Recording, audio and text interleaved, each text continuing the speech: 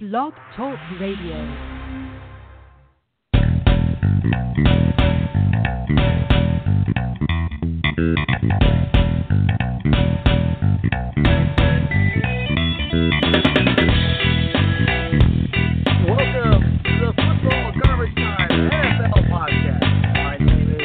Wong, and I am the editor-in-chief of Football Garbage Time. And with me, as always, is senior staff writer Ryan Whitfield. Now, before we get started, let's just give a shout out to our friends at the Whitfield Fantasy Podcast. You can find them on iTunes. You can follow them at FF. Hey, let me say that again. Follow them on Twitter at FF. They have a terrific show, so check them out. They're really worth the listen. All right, we got a lot to talk about today. We're going to talk about all sorts of things, all NFL. A little bit of serious stuff. We're going to talk about Zay Jones, Jonathan Martin, with me there. We're going to talk about some a whole bunch of new trades news kind of popped up over the last weekend. We're going to talk about the big Colts trade. So, without further ado, let's get rolling.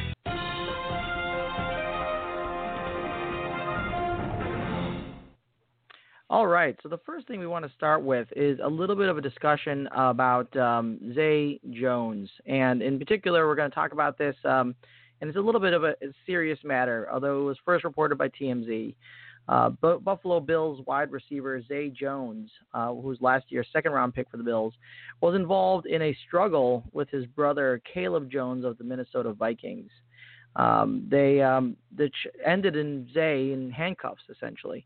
The fight occurred Monday night in downtown Los Angeles in an apartment building there. Zay was actually naked while grappling with his brother and apparently yelling, quote, "I'm going to fight for Jesus." And you can see this disturbing video on TMZ's site where they discuss it in a little more detail. But it's it is a little bit disturbing, so be aware. Now, Caleb was trying to stop him from jumping out of a 30th floor window, apparently, and Zay eventually broke free and ran in the direction of Caleb's girlfriend's apartment. They ran out of the apartment, entered a public balcony area, and smashed his foot through a window. And apparently Zay actually tried to squeeze through the hole in the window, but Caleb restrained him until police arrived and arrested him for felony vandalism.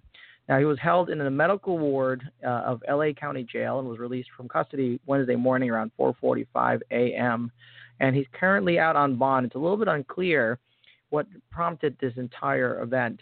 The Bills and NFL are investigating but have not commented further. And this is, and I report this because of the fact that we think, there is a lot of issues here, and we're not sure what all the facts are behind how this all occurred. But our thoughts are with Zay Jones and his family. Hopefully, if this is something to do with a mental issue, that he has an opportunity to get it resolved. This is a very serious issue that affects a lot of football players recently, and something that we should be taking seriously. So, for all intents and purposes, we hope that this is all resolved. We hope that there are no serious issues with Zay Jones and he continues to be able to play in the NFL. But we'll see how that develops. And in another story of a serious nature, Jonathan Martin, who you might remember from a while back, he was the NFL offensive lineman who had accused Richie Incognito and Mike Pouncey of bullying him in 2013 when they were teammates in Miami, which resulted in an NFL investigation. The investigation found that Incognito, Pouncey, and John Jerry created a hostile work environment for Martin and others associated with the Dolphins. Now, Martin left the team in the middle of the season, and it has not been going very well for him ever since that time. Martin hasn't played in the NFL since 2015. Weeks after retiring, Martin posted a long message on Facebook explaining that he suffered from depression and had tried to kill himself on several occasions. Now he's just 28 years old, but Martin reappeared in the media when he was detained for questioning on February 23rd after a threatening image was posted on Instagram that said, quote, "When you're a bully victim and a coward, your options are suicide or revenge." The image showed a shotgun and ammunition and tagged 4 accounts, including those of former Miami Dolphins teammates Incognito and Pouncey. It also used hashtags for Harvard Westlake, where Martin went to high school in Los Angeles, and the Dolphins.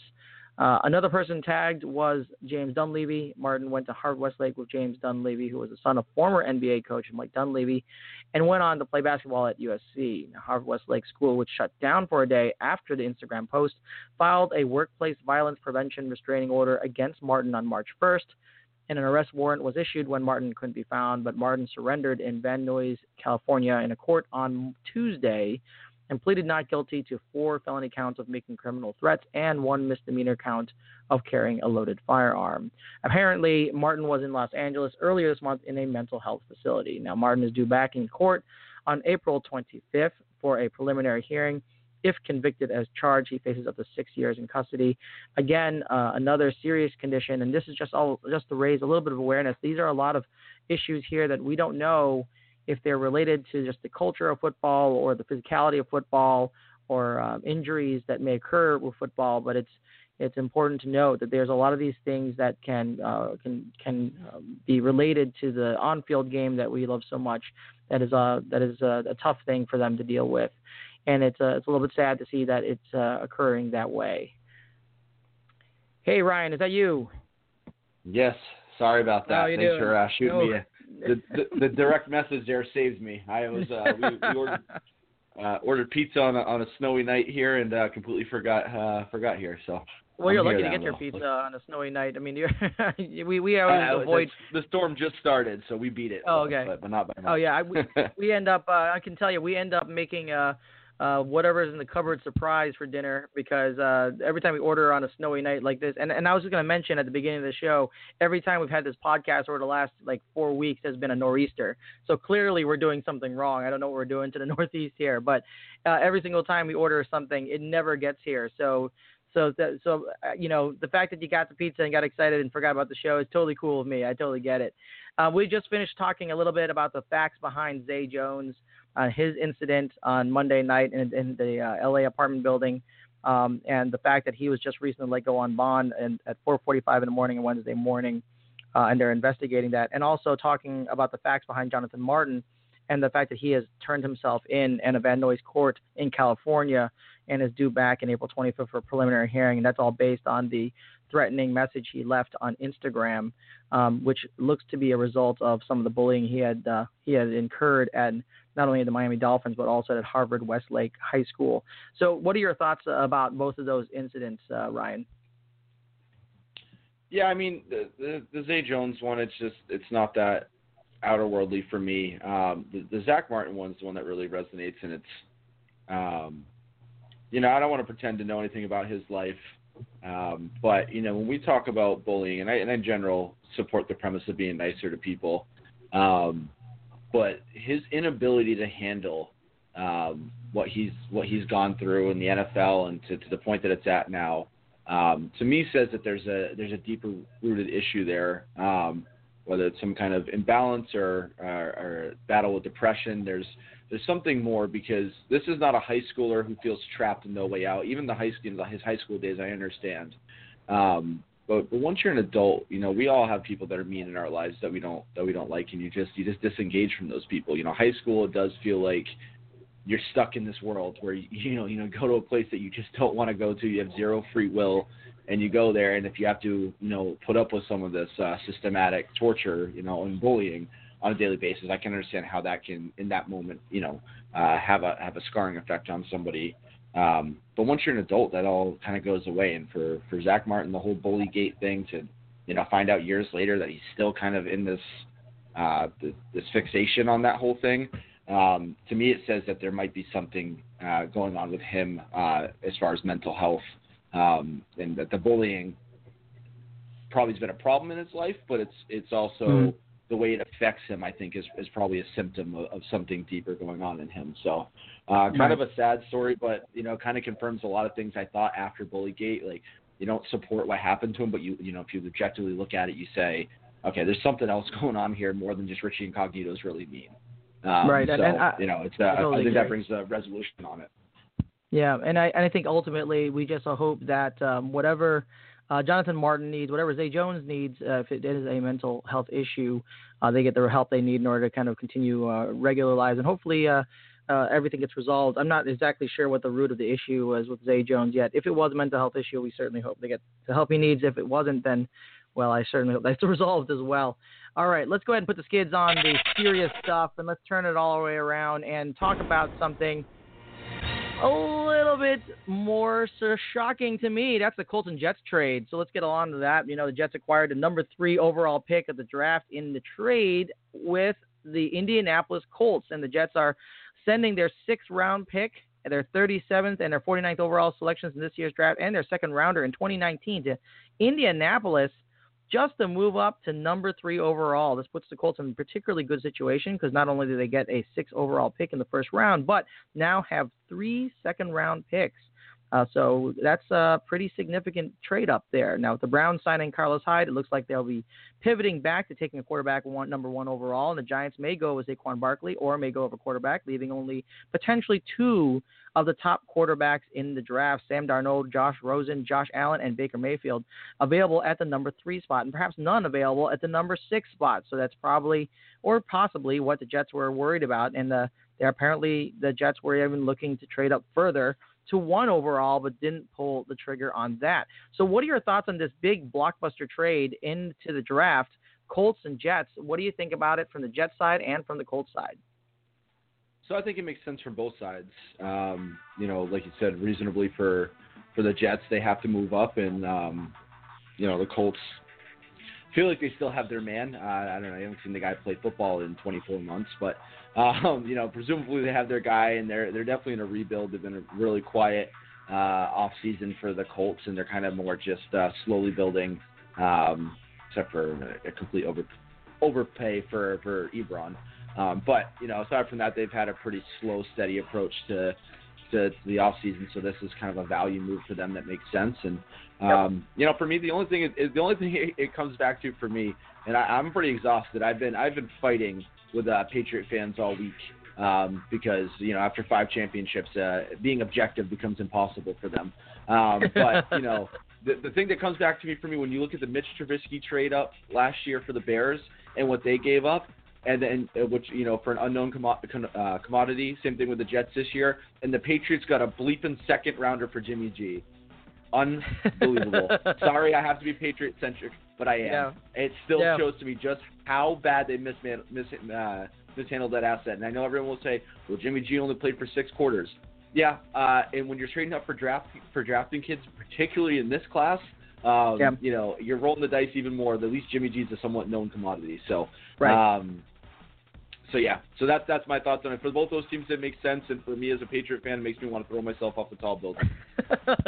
Well, I will agree 100% with that. I really think if you look at what they gave up in order to get up there to the 3rd pick overall in the first round, and not even having any assurances they're going to get the quarterback they want. I mean, they could feasibly have only their 3rd choice at number 3 overall, seeing as how the Browns and the Giants may select quarterbacks at 1 and 2 overall. And they even wanted to trade more. They wanted to trade more away to get the number 1 overall. So this is desperation city. I can only imagine what the market would be for Jimmy G at this point in time. But that being said, for the Colts, I love it. I absolutely love it. I mean, they got a 1st rounder, which is the 6th pick overall. They still have a shot at getting, and I know you hate Saquon Barkley in the 1st round, but I think that would really help the Colts. They obviously need to work on their offensive line as well. There's a lot of things they got to work on, absolutely true. But, if they can get them in the 6th overall pick, I'm starting to think that this is a pretty good value. And they got 3 second-round picks, and then an extra second-round pick in 2019. That is an amazing value for the Colts. And then I hope the Jets get what they need in the 3rd overall pick. But, boy, what a blockbuster. That's going to definitely change the landscape into the draft.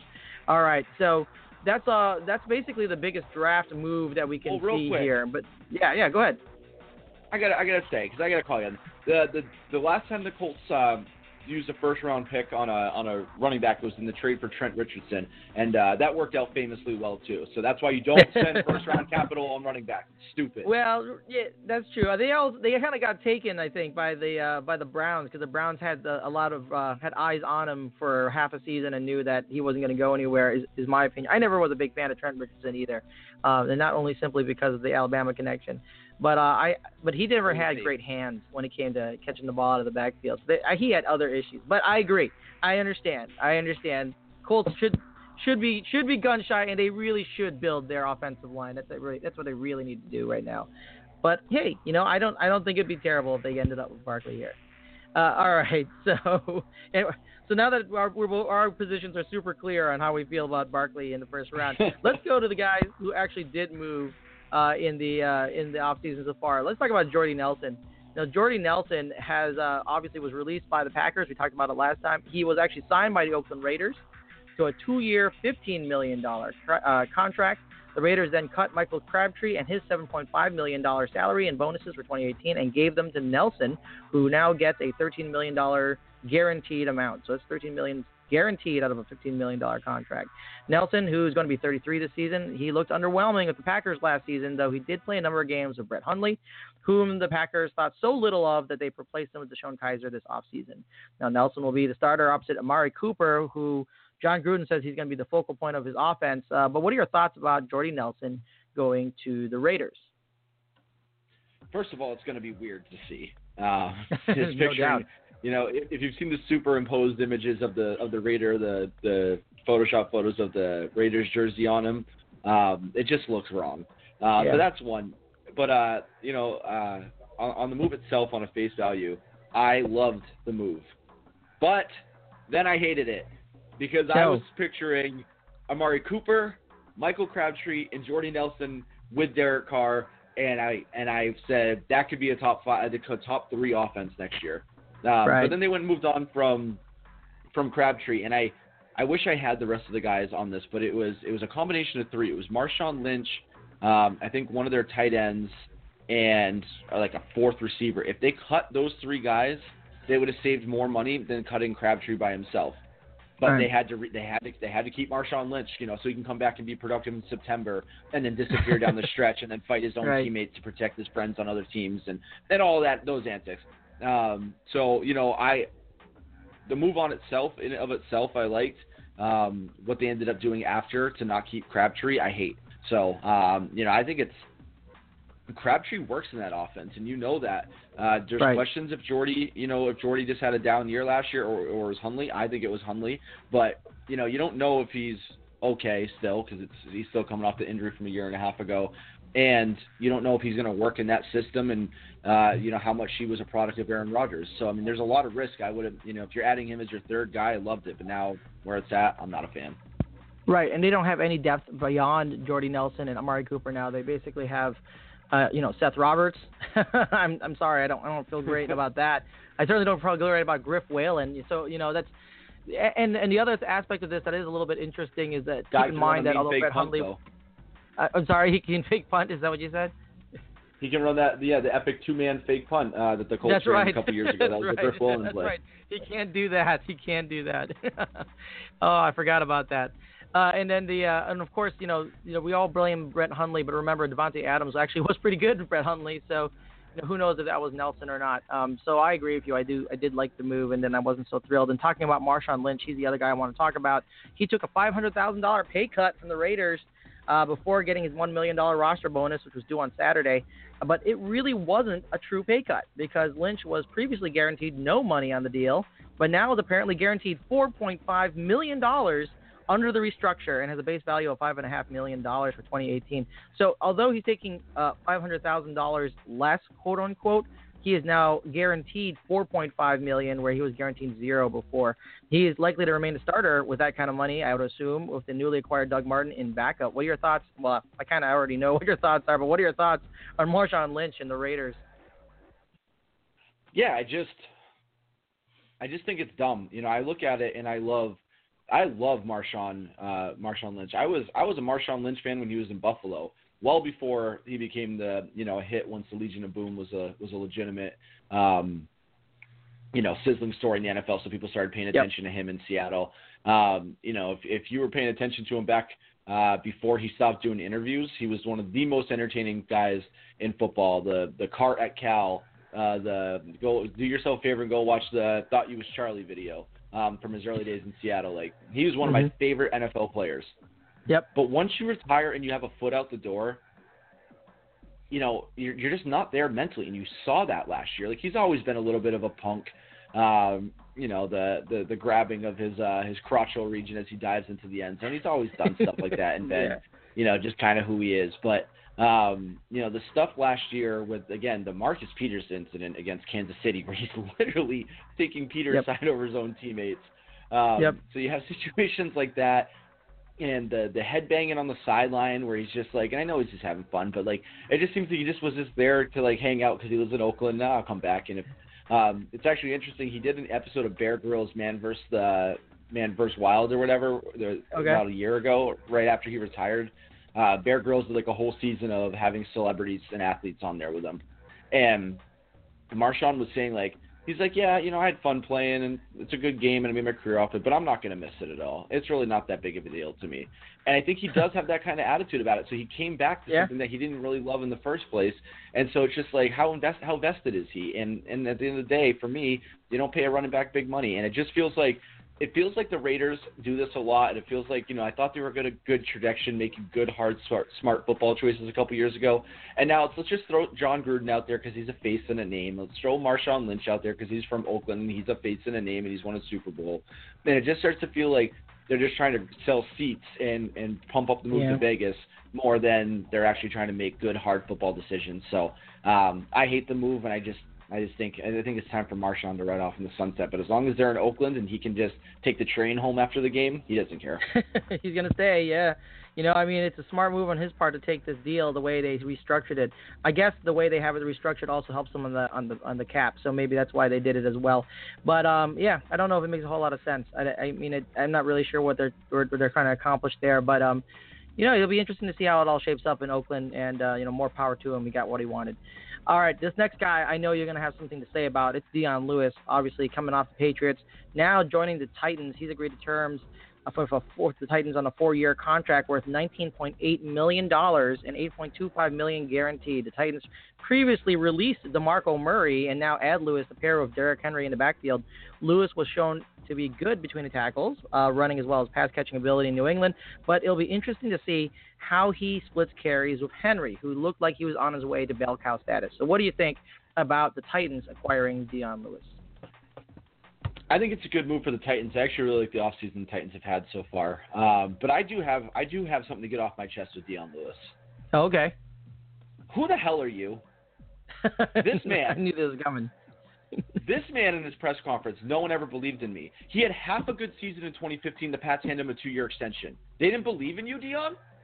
This is the first team to believe in you. You were basically out of the league, and the Patriots signed you and then handed you a 2-year contract extension when you'd played 6 months with them. And then you blew out your knee predictably because you always get hurt. And I love this guy, and I think he's a great player, and I don't begrudge him going to get his money. But it's kind of turned into the Isaiah Thomas thing with the Celtics and this chip on his shoulder that he's self-manufacturing and going over the top with, and it's getting a little irritating. This idea, I think he is frustrated about not getting re-signed. Antoine Smith, right. J.R. Redmond, Ben Jarvis Green Ellis, Danny Woodhead, Dion Lewis. Who cares who's next? Kevin Falk. Like the Patriots don't value the running back position smartly because it's a dumb thing to overpay for. So if you want a big payday, go somewhere else. But shut your mouth about it, because this idea that he wasn't respected or beloved here, you know, he was the feature back every time he was healthy. Anytime Dion Lewis was healthy, he was the number one guy, including this year. And you know, this idea that he has, that it's a self-manufactured doubt from all of us. Like, before he got to New England, absolutely. He was a star here. Everyone remembers that touchdown in Dallas when all of a sudden everyone was, when he ducked under like 4 guys and got to the end zone, everyone said, wow, that kid's a playmaker. And he is. And he deserves to get paid. But he's going to sit here and just keep yapping. I'm done with him. See ya. Well, you know, and I don't totally disagree in the Patriots situation. The way they've handled the running back has been very smart, and they haven't overpaid for any of them.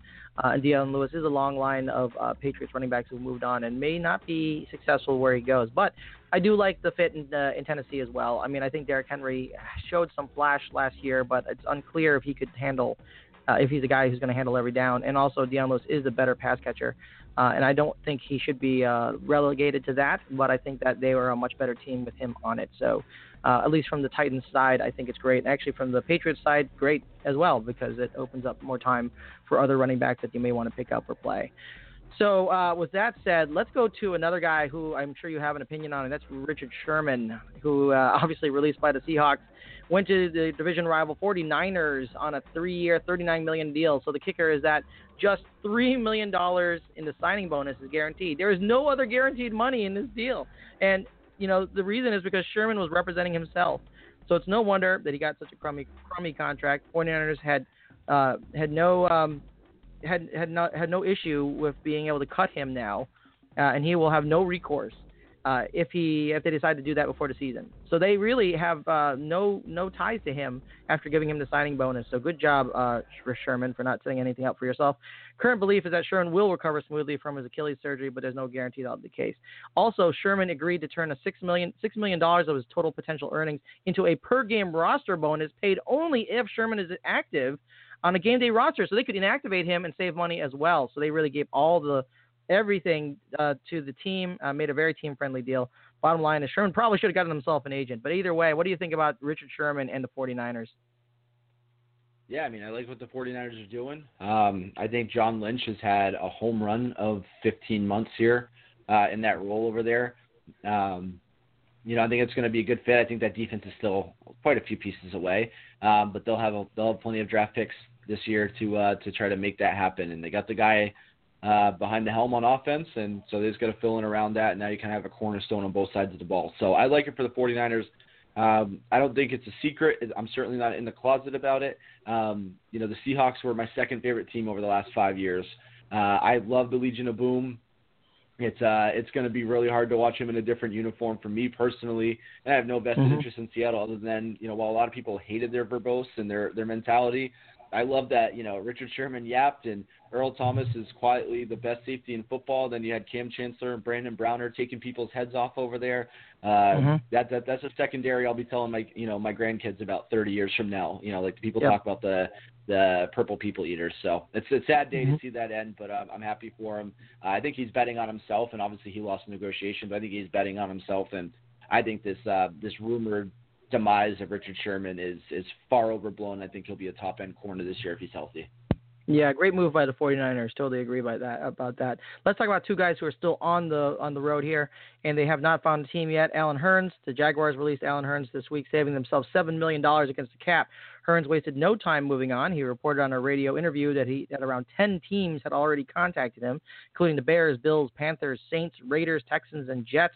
He's set to visit the Cowboys today on Wednesday, so he's doing that now, and he is going to go visit the Jets after the snowstorm lets up. What are your thoughts on Alan Hurns and his value? Yeah, I like Hurns. If you can get him on a low contract, I think he's a little overrated at times because I think he has big games where he goes off, and that gives people, especially fantasy football fans, a perception of that he's this high-end guy, but he's also wildly inconsistent. So, right. I think with his size, he could be a good red zone target for a team, but, I wouldn't break the bank on him. If you can get him for the wide receiver market's stupid right now, but if you can get him for 2 years, $10 million, something like that, five average value, I would do that. Yeah, the Jets could usually use some help too, so I think that might be a good place for him to end up. Last guy, real quick, Ndamukong Suh. Dolphins released Suh, saving at least $3.9 million against the cap and $17 million in salary. Suh went on to visit the Titans, Saints, and Rams. He was in line to visit the Raiders next, but he stayed in L.A. and canceled his visit to the Rams. He was Pro Football Focus's number 2 run-stopping defensive tackle last year. Had a good year with the Dolphins, but they thought he was overpaid. Your thoughts on Suh? And right now, it looks like he might want to go to the Rams. Yeah, first of all, you don't overpay for a guy who stops the run. It's about as useless as the guy who runs the ball and paying him that much money. But overall with Suh, I'll sum it up with this. The quote he was, and I'll probably butcher a part of it, but the quote basically going in free agency was, "I'm going to go to the highest bidder regardless of fit or chances to win." Yep, that's all I need to know on Suh. I'm out. Have fun. Okay, someone can pay him. He's basically Albert Hainsworth 2.0 with a little bit longer career. So I have no use for a guy like him. All right. Well, we'll see what happens. Looks like he's looking at the Rams. We'll find out next week where he ends up in the free agency. So that's all the time we got. Give us your Twitter and your Instagram. People can follow you. Yep, Instagram, football_garbage_time, or follow me on Twitter at Ryan Whitfield. And Ian, check out my boys, DraftingSleepers.com. All right, and you can follow me at FB Garbage Time. We'll be back again next week, talk about more free agency and maybe a little bit of fantasy football next week. Until next time, enjoy your NFL free agency and stay safe in the Nor'easter, hopefully the last of the year for us. Yeah, it looks like there's another one next week, so I'll see you for the next snowstorm. Oh, okay, well, great. Yes, well, we'll bring you the next snowstorm of our next podcast.